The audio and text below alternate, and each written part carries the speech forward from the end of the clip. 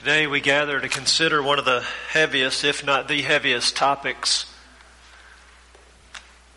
that we could consider. It is so heavy and so sobering that it is also, not surprisingly, the most controversial. Is hell forever? Is hell forever? It seems too much. Even hateful, vindictive, to think of a place of punishment lasting forever. It seems impossible for a God of love. God says in the Bible that He is love. And certainly it doesn't sit well with our 21st century sensibilities. And so this topic, this doctrine, is usually the first orthodox belief to be surrendered. It is usually the first to go, and it's easy to understand why. But where it disappears, mark my word, you will lose all Orthodox Christianity in time. This is essential to understanding the nature of God, the person of Christ, and the work of the gospel.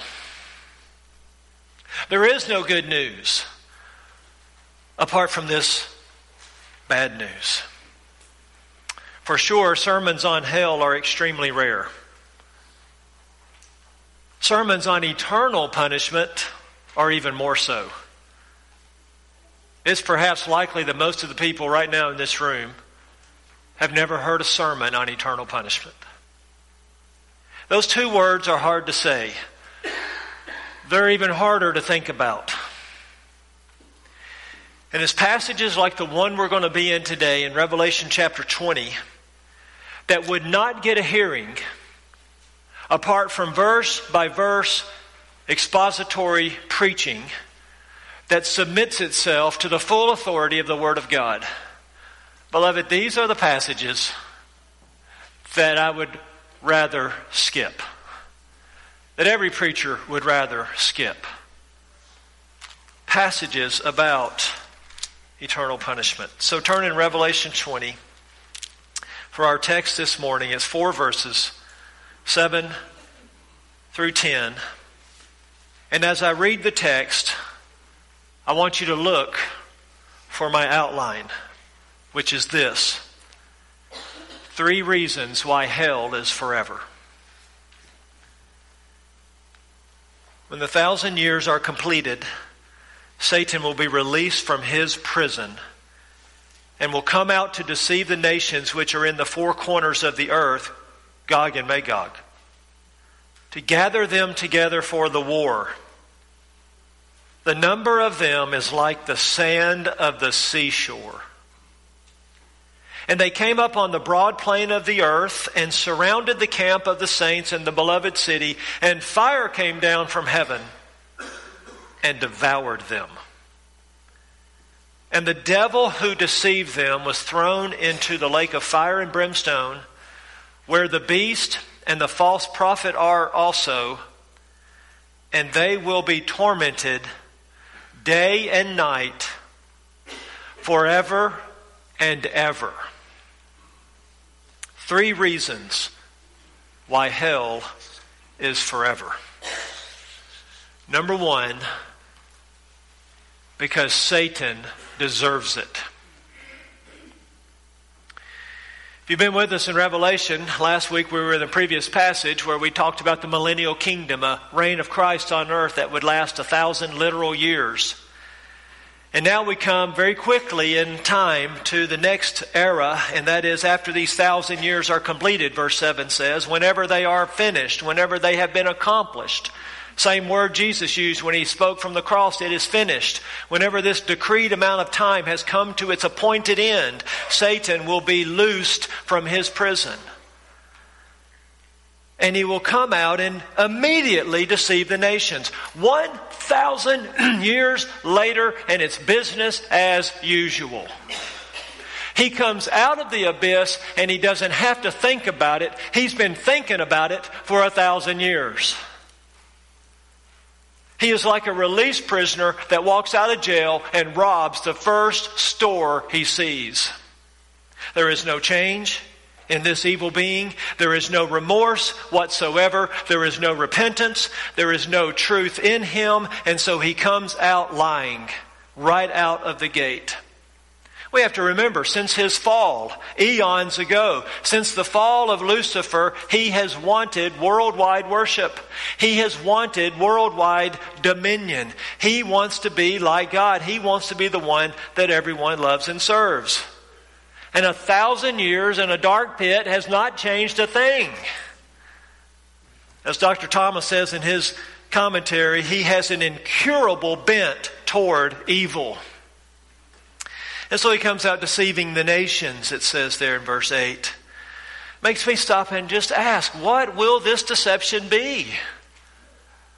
What could this deception possibly involve? Now this is what I might call sanctified speculation. Perhaps the deception is, let's make the world what we want it to be. We are tired of the yoke of King Jesus. We are tired of Israel getting all the attention.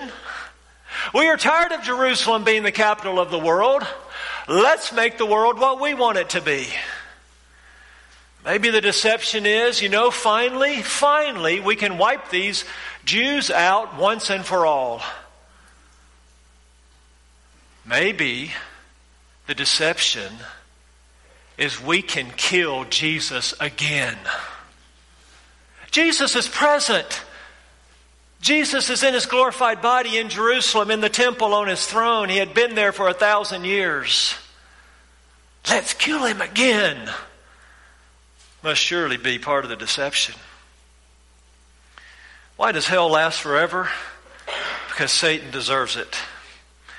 You need to remember this morning that hell was created by God primarily, as Jesus says, for Satan and the demons.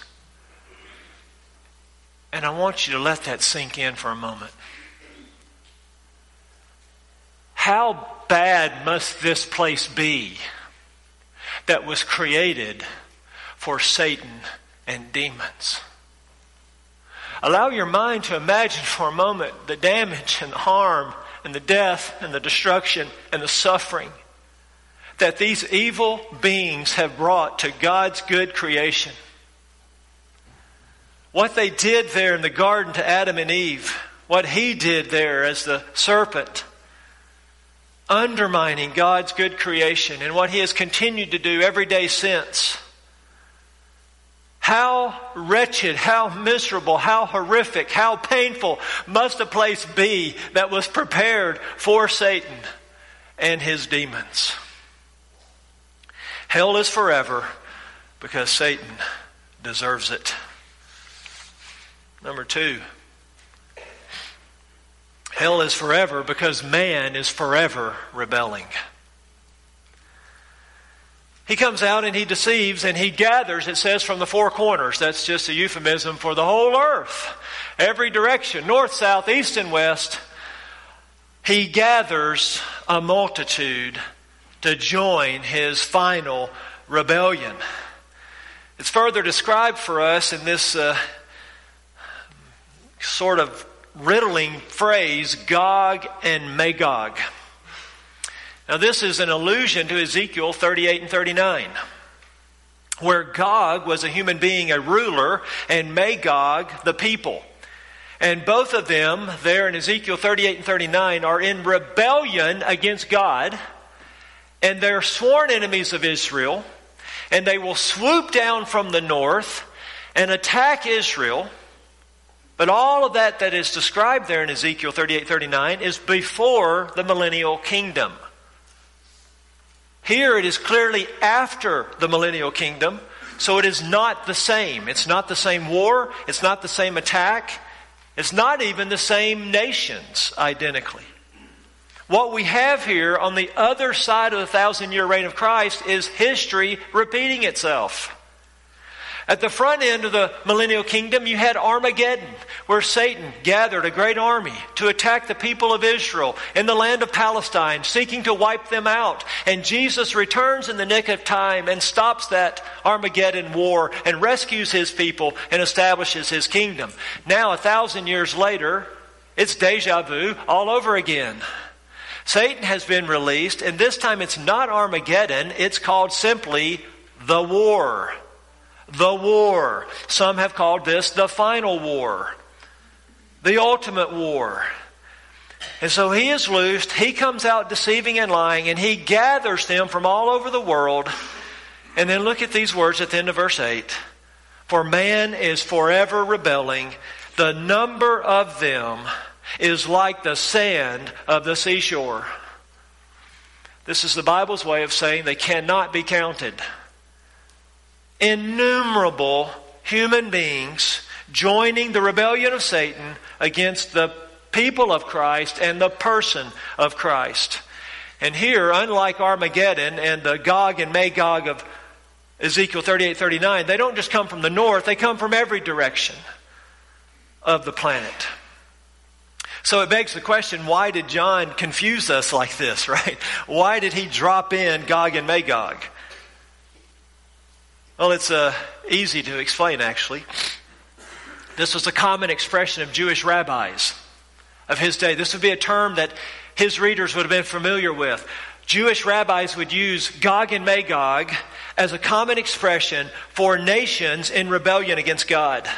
And so John is using it here not like Ezekiel used it, of specific nations from the north. He's using it symbolically, representatively, of all the rebel nations that will join this final war against Christ. In other words, instead of listing nation after nation after nation after nation, some 100 or 200 nations, whatever it might be, he just sums them all up and just calls them Gog and Magog. And it just represents then this hatred toward God and this hatred of Israel and this hatred of Christ. The point being, man is forever rebelling against God. So picture it now. We've had 1,000 years of Christ on his throne. 1,000 years of peace and prosperity and perfect justice. 1,000 years of a benevolent dictator doing what God intended Adam to do, but he failed to do, but the second Adam does it. And he has brought more blessing to the planet because Israel is redeemed and the world is as it should be. And it's just been paradise regained and the curse has been lifted. And as soon as Satan is released from his pit, man falls right into rebellion with him, flocking to him. This is an unprecedented mutiny on a colossal scale. And you're scratching your head and you say, how is this possible? How is it possible? Jesus has been visibly present in his glorified state. How can this possibly happen? It happened because millions of people played a charade of feigned obedience to Christ. Millions of people were only outwardly obedient, not inwardly obedient, not inwardly surrendered. Satan's release will bring out their true colors.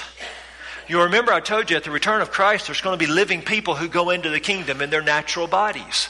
And they're going to procreate. Jews and Gentiles, they're going to procreate. And they're going to repopulate the earth because billions have been killed in the tribulation, right? And so they're going to repopulate. 1,000 years is a long time. And people are going to live a longer amount of time. 100 years is like 10 in our day and age. And 900 years old would be like 90 in our day and age. It's going to go back to the antediluvian age spans in the millennial kingdom. And so the earth is going to have millions upon millions, perhaps billions of people again repopulating the earth. And when Satan comes out of that pit, the true colors of multitudes will be revealed. You say, how is this possible? Because, listen, every unbeliever is easily deceived by Satan. If you're here this morning and you're lost, you haven't put your faith in Christ, you are easily led astray by the devil. You are no match for the devil. He owns you in deception. You're buying his lies and his fraud and his gold that isn't gold. How is this possible? What this passage shows us so undeniably is that man is completely corrupt. Man is totally depraved, in the words of the reformers. That means we're not as evil as we could possibly be. That means that our whole being is affected by sin. Our minds, our wills, our hearts, our emotions, our feelings, everything is tainted. Everything is defective. And this proves it beyond a shadow of a doubt. Satan has been locked up for 1,000 years. Christ has been present for 1,000 years. And people are still prone toward evil. Millions then during the millennial kingdom won't truly believe.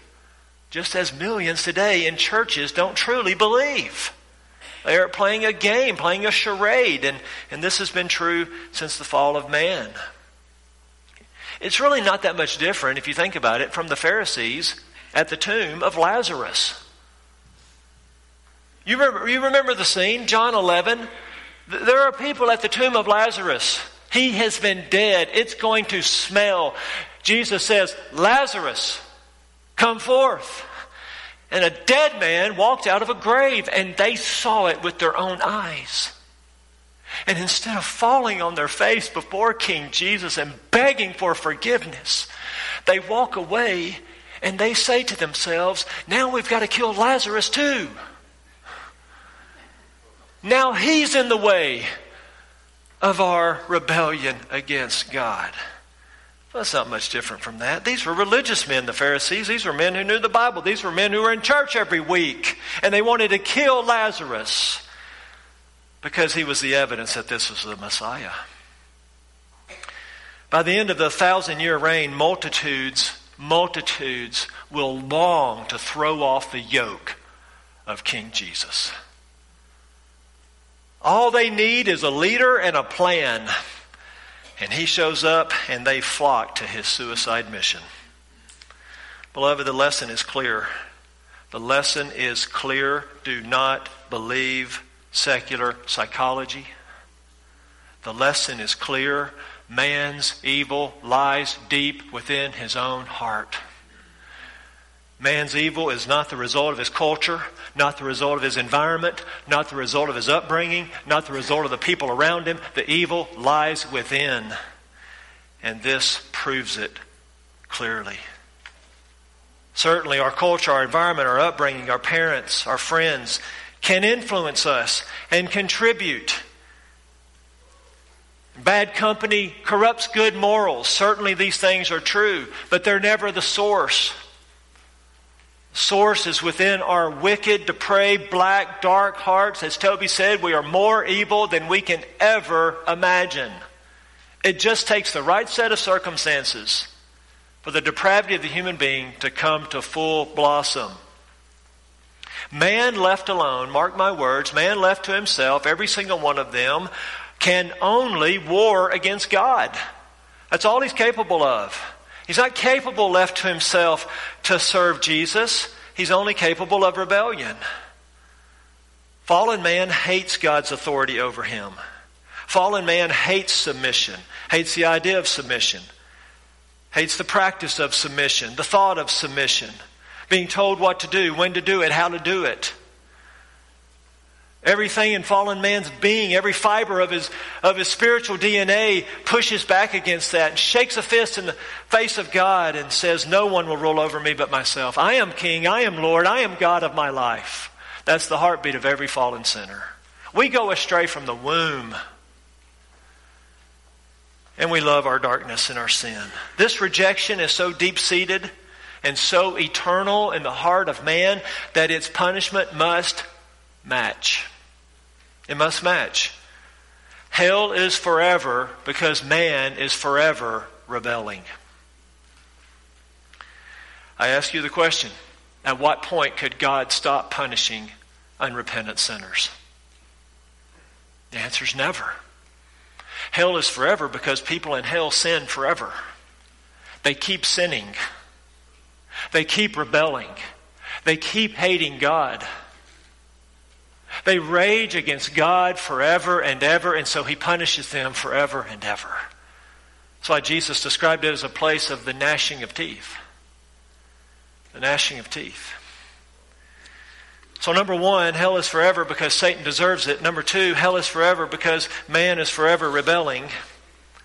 Number three, hell is forever Because God is holy. He's thrice holy. He's holy, holy, holy. He is the Lord God Almighty. He is a consuming fire, the Bible says. Consuming fire. And what we see in this passage, even though God's name is not mentioned, God's hand is all over it, because this fire comes from where? From heaven. Fire came down from heaven, that's a way of saying from God, and devoured them. Devoured them. God is holy. I struggled with what to call this third reason. Because God wins. Hell is forever because God always wins. Hell is forever because God cannot change. Hell is forever because God is holy. He will not budge. He just won't. And He will not cool off in His wrath and rage against man's sin. What is the wrath of God?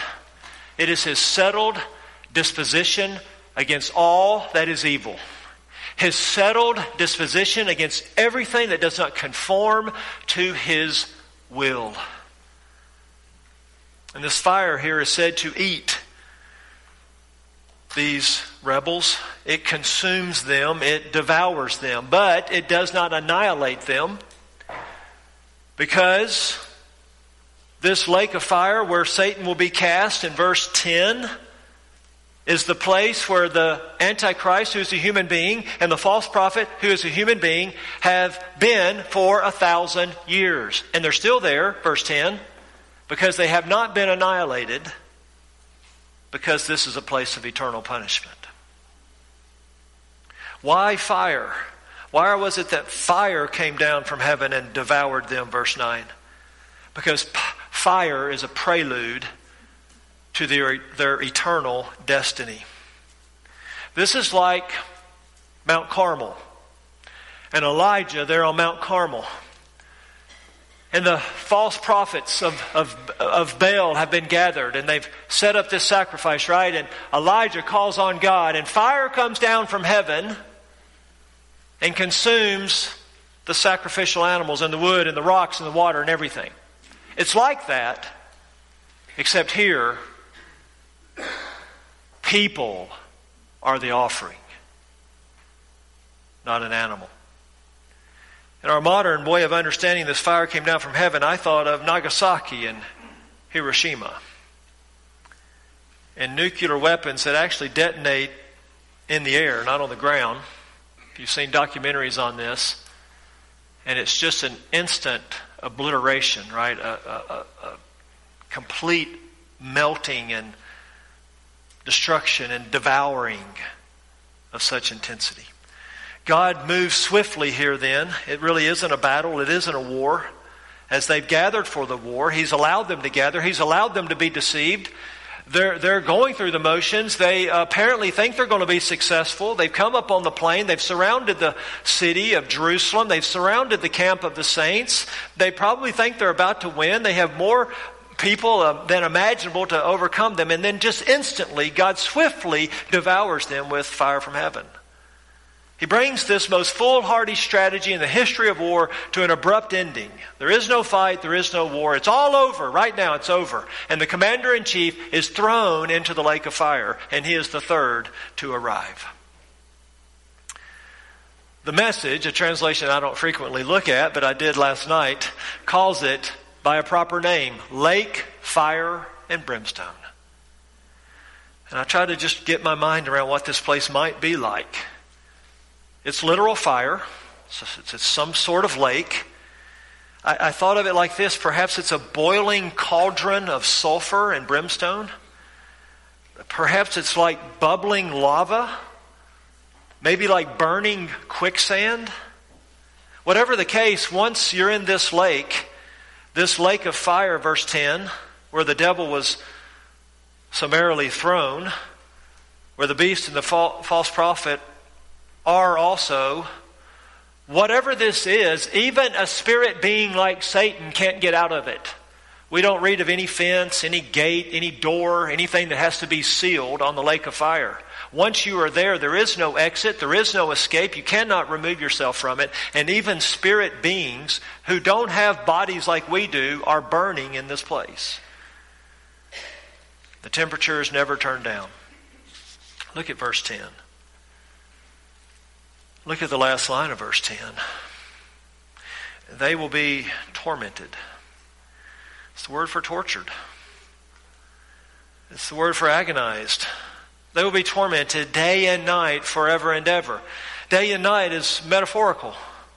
It's a place of outer darkness, so it's really nighttime all the time, but he uses the metaphor of day and night. It speaks of unceasing, unrelenting, unending passage of torment.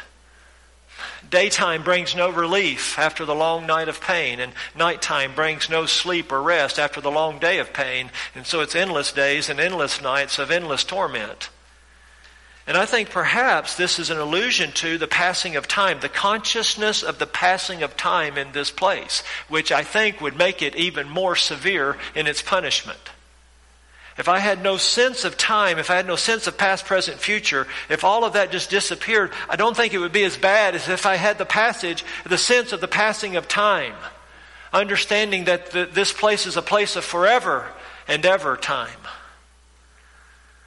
So hell is forever then, because God is holy and He cannot change. God simply cannot relax His holiness. At no point can He just ease up on His righteousness. And you need to understand, for God to do so would be sin on God's part. For God to, at 1 degree of lessened holiness, would be sin on the part of God, and therefore it is not possible. Is there other support for this in the Bible? Well, certainly there is. Jesus, speaking in Matthew 25:46, speaks of the lost goats. You know, the judgment where He separates sheep from goats, and He says of the lost goats, these will go away into eternal punishment.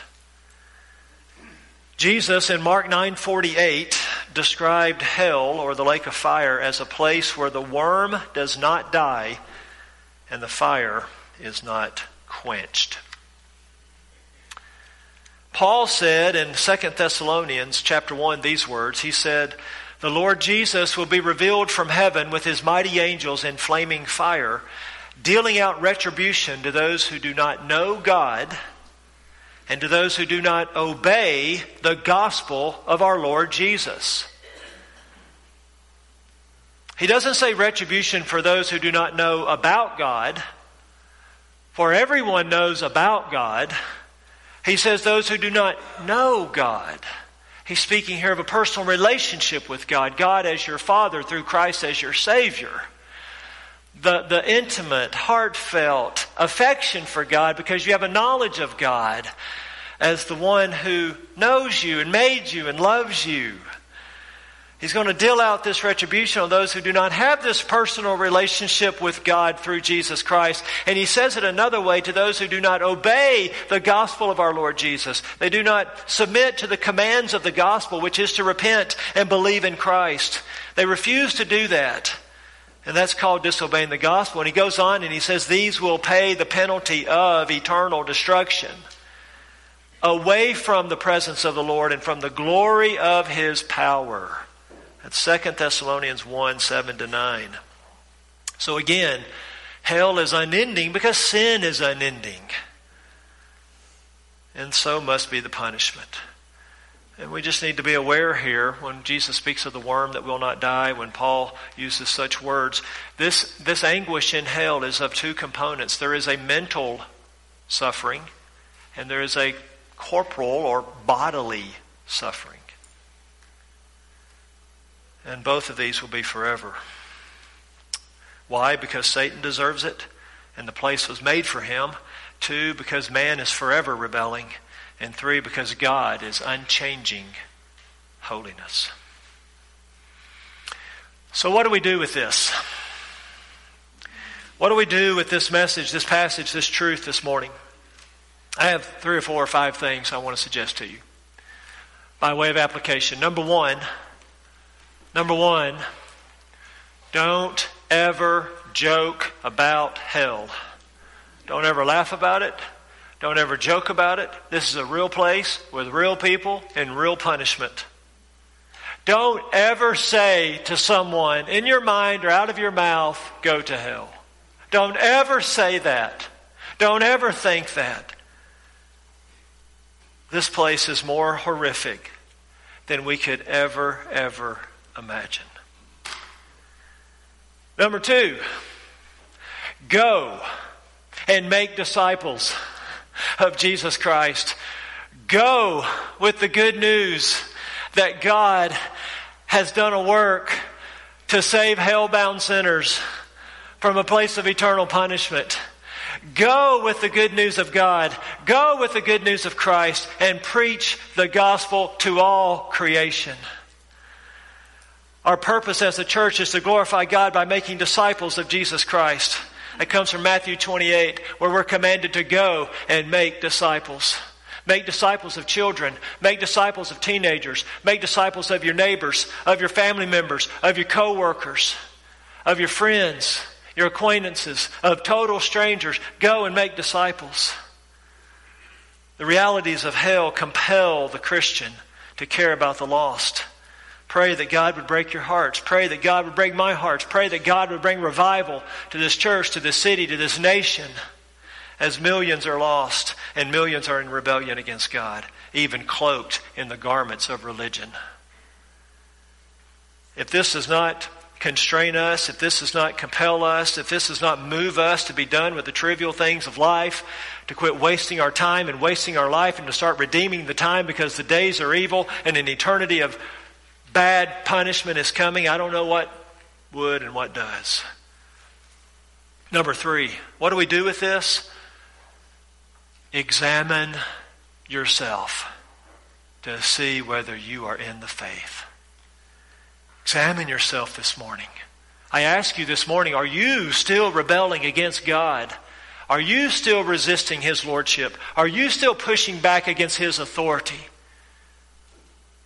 Are you just all about a God of love and a God of tolerance and Jesus as Savior, but this whole idea of Jesus being Master and Ruler and Lord is a bit foreign to your thinking and to your lifestyle? Are you almost Christian? Are you a partial Christian? Are you a half-in, half-out Christian? Are you still rebelling against God in your heart of hearts, and that's why your life doesn't change? Because your heart hasn't changed? Has Satan deceived you this morning into thinking that you're truly saved when you're not? Because you're not surrendered to King Jesus? Listen, there are 2 colors in salvation. Number 1 is red. The color of blood. The blood of Jesus. You must hide under the blood of Jesus who was sacrificed on your account, taking the wrath of God in your place. You must be washed in the blood. You must be under the blood. You must be redeemed by the blood. You are only saved by death. There is no forgiveness and there's no salvation apart from the shedding of blood. The color red. And then number 2, the color white. And that is the white flag of surrender. The white flag of I surrender all. I yield, I bow, I surrender. You're mine and I'm yours. I take all that you are and I give you all that I am. Christianity doesn't work for so many people because they're only partially surrendered to Christ. Red and white are the colors of salvation. That brings me to number 4. After you've examined yourself, I want to call you this morning as we begin our service. Now we will end our service to receive the good news. Receive the gospel. Take it into your soul, into your heart, into your life. The good news is God did not leave man to himself. If left to ourselves, all we will do is war against God. But God did not leave us to ourselves. God came down in the person of Christ. God came here to stop our rebellion. And He stopped it in the most unusual way imaginable. Not by crushing us into hell like we deserve, but by going to a cross and taking our hell in our place. The Lamb of God took the lake of fire for you. That's the gospel. His words from the cross tell the story. My God, why have you forsaken me? I thirst, and it is finished. He took the searing pain of the nails. He took the burning of His pure and innocent mind as our sin and our guilt was laid upon Him. He took the full weight of God's wrath in concentrated form in a matter of hours. The one who is eternal took the eternal lake of fire in the place of sinners. And then He rose from the dead and He ascended to heaven and He sits at God's right hand and He commands all the world to turn from their sins and believe in the work He did on your behalf. We've got to receive the good news. Not just hear it, not just understand it, but take it in and build a life upon it and trust your eternity on it and say, all of my eternity is in this one basket. If this is not true, then I'm damned to hell forever because this is all I'm believing in. This is my only hope, is the righteousness of Christ and Him risen from the dead. Number 5, you need to be warned this morning. You need to be warned by the text. If you do not turn around and receive Christ, all that awaits you is eternal fire. If you do not trust the Lord Jesus Christ, when you come to the great white throne judgment, you will be on your own. You will stand there only in your own righteousness, your own goodness, your own sinless perfection. That's all you will have, which is none, right? Which doesn't exist. That's all you will have if you don't have Christ. I call every one of you here this morning who are lost, I call you in the name of Jesus to surrender your life to God before the lights go out and the flames rise. He is ready to receive you. Will you bow your heads with me? Lord Jesus, we thank you today that you are so full of grace and compassion. We thank you today that that love was demonstrated on a cross. There can be no doubt. And we thank you today that anyone here who turns to you, you are willing and able to save them. Anyone who is willing to have you, you will have them. Your arms are open wide. We thank you and praise you today that you will gladly welcome the repentant sinner this morning. Father, I thank you that you sent Jesus, and now you've sent the Spirit, and He's here in this place because His word has been proclaimed. And the offer is being made, and the invitation is open. Right where sinners sit, right there in their sin, right there in their black hearts, they can come to Christ and be washed, be made new. Oh, God of heaven, will you save someone right now? Will you save someone from eternal torment? God, there's people we love that are not in this room. Our hearts break for them. We ask that you would intervene and you would arrest their lives and save them. God, I pray that you would help us to be bold with the gospel this week, to go and make disciples. We ask it in Christ's name. Amen.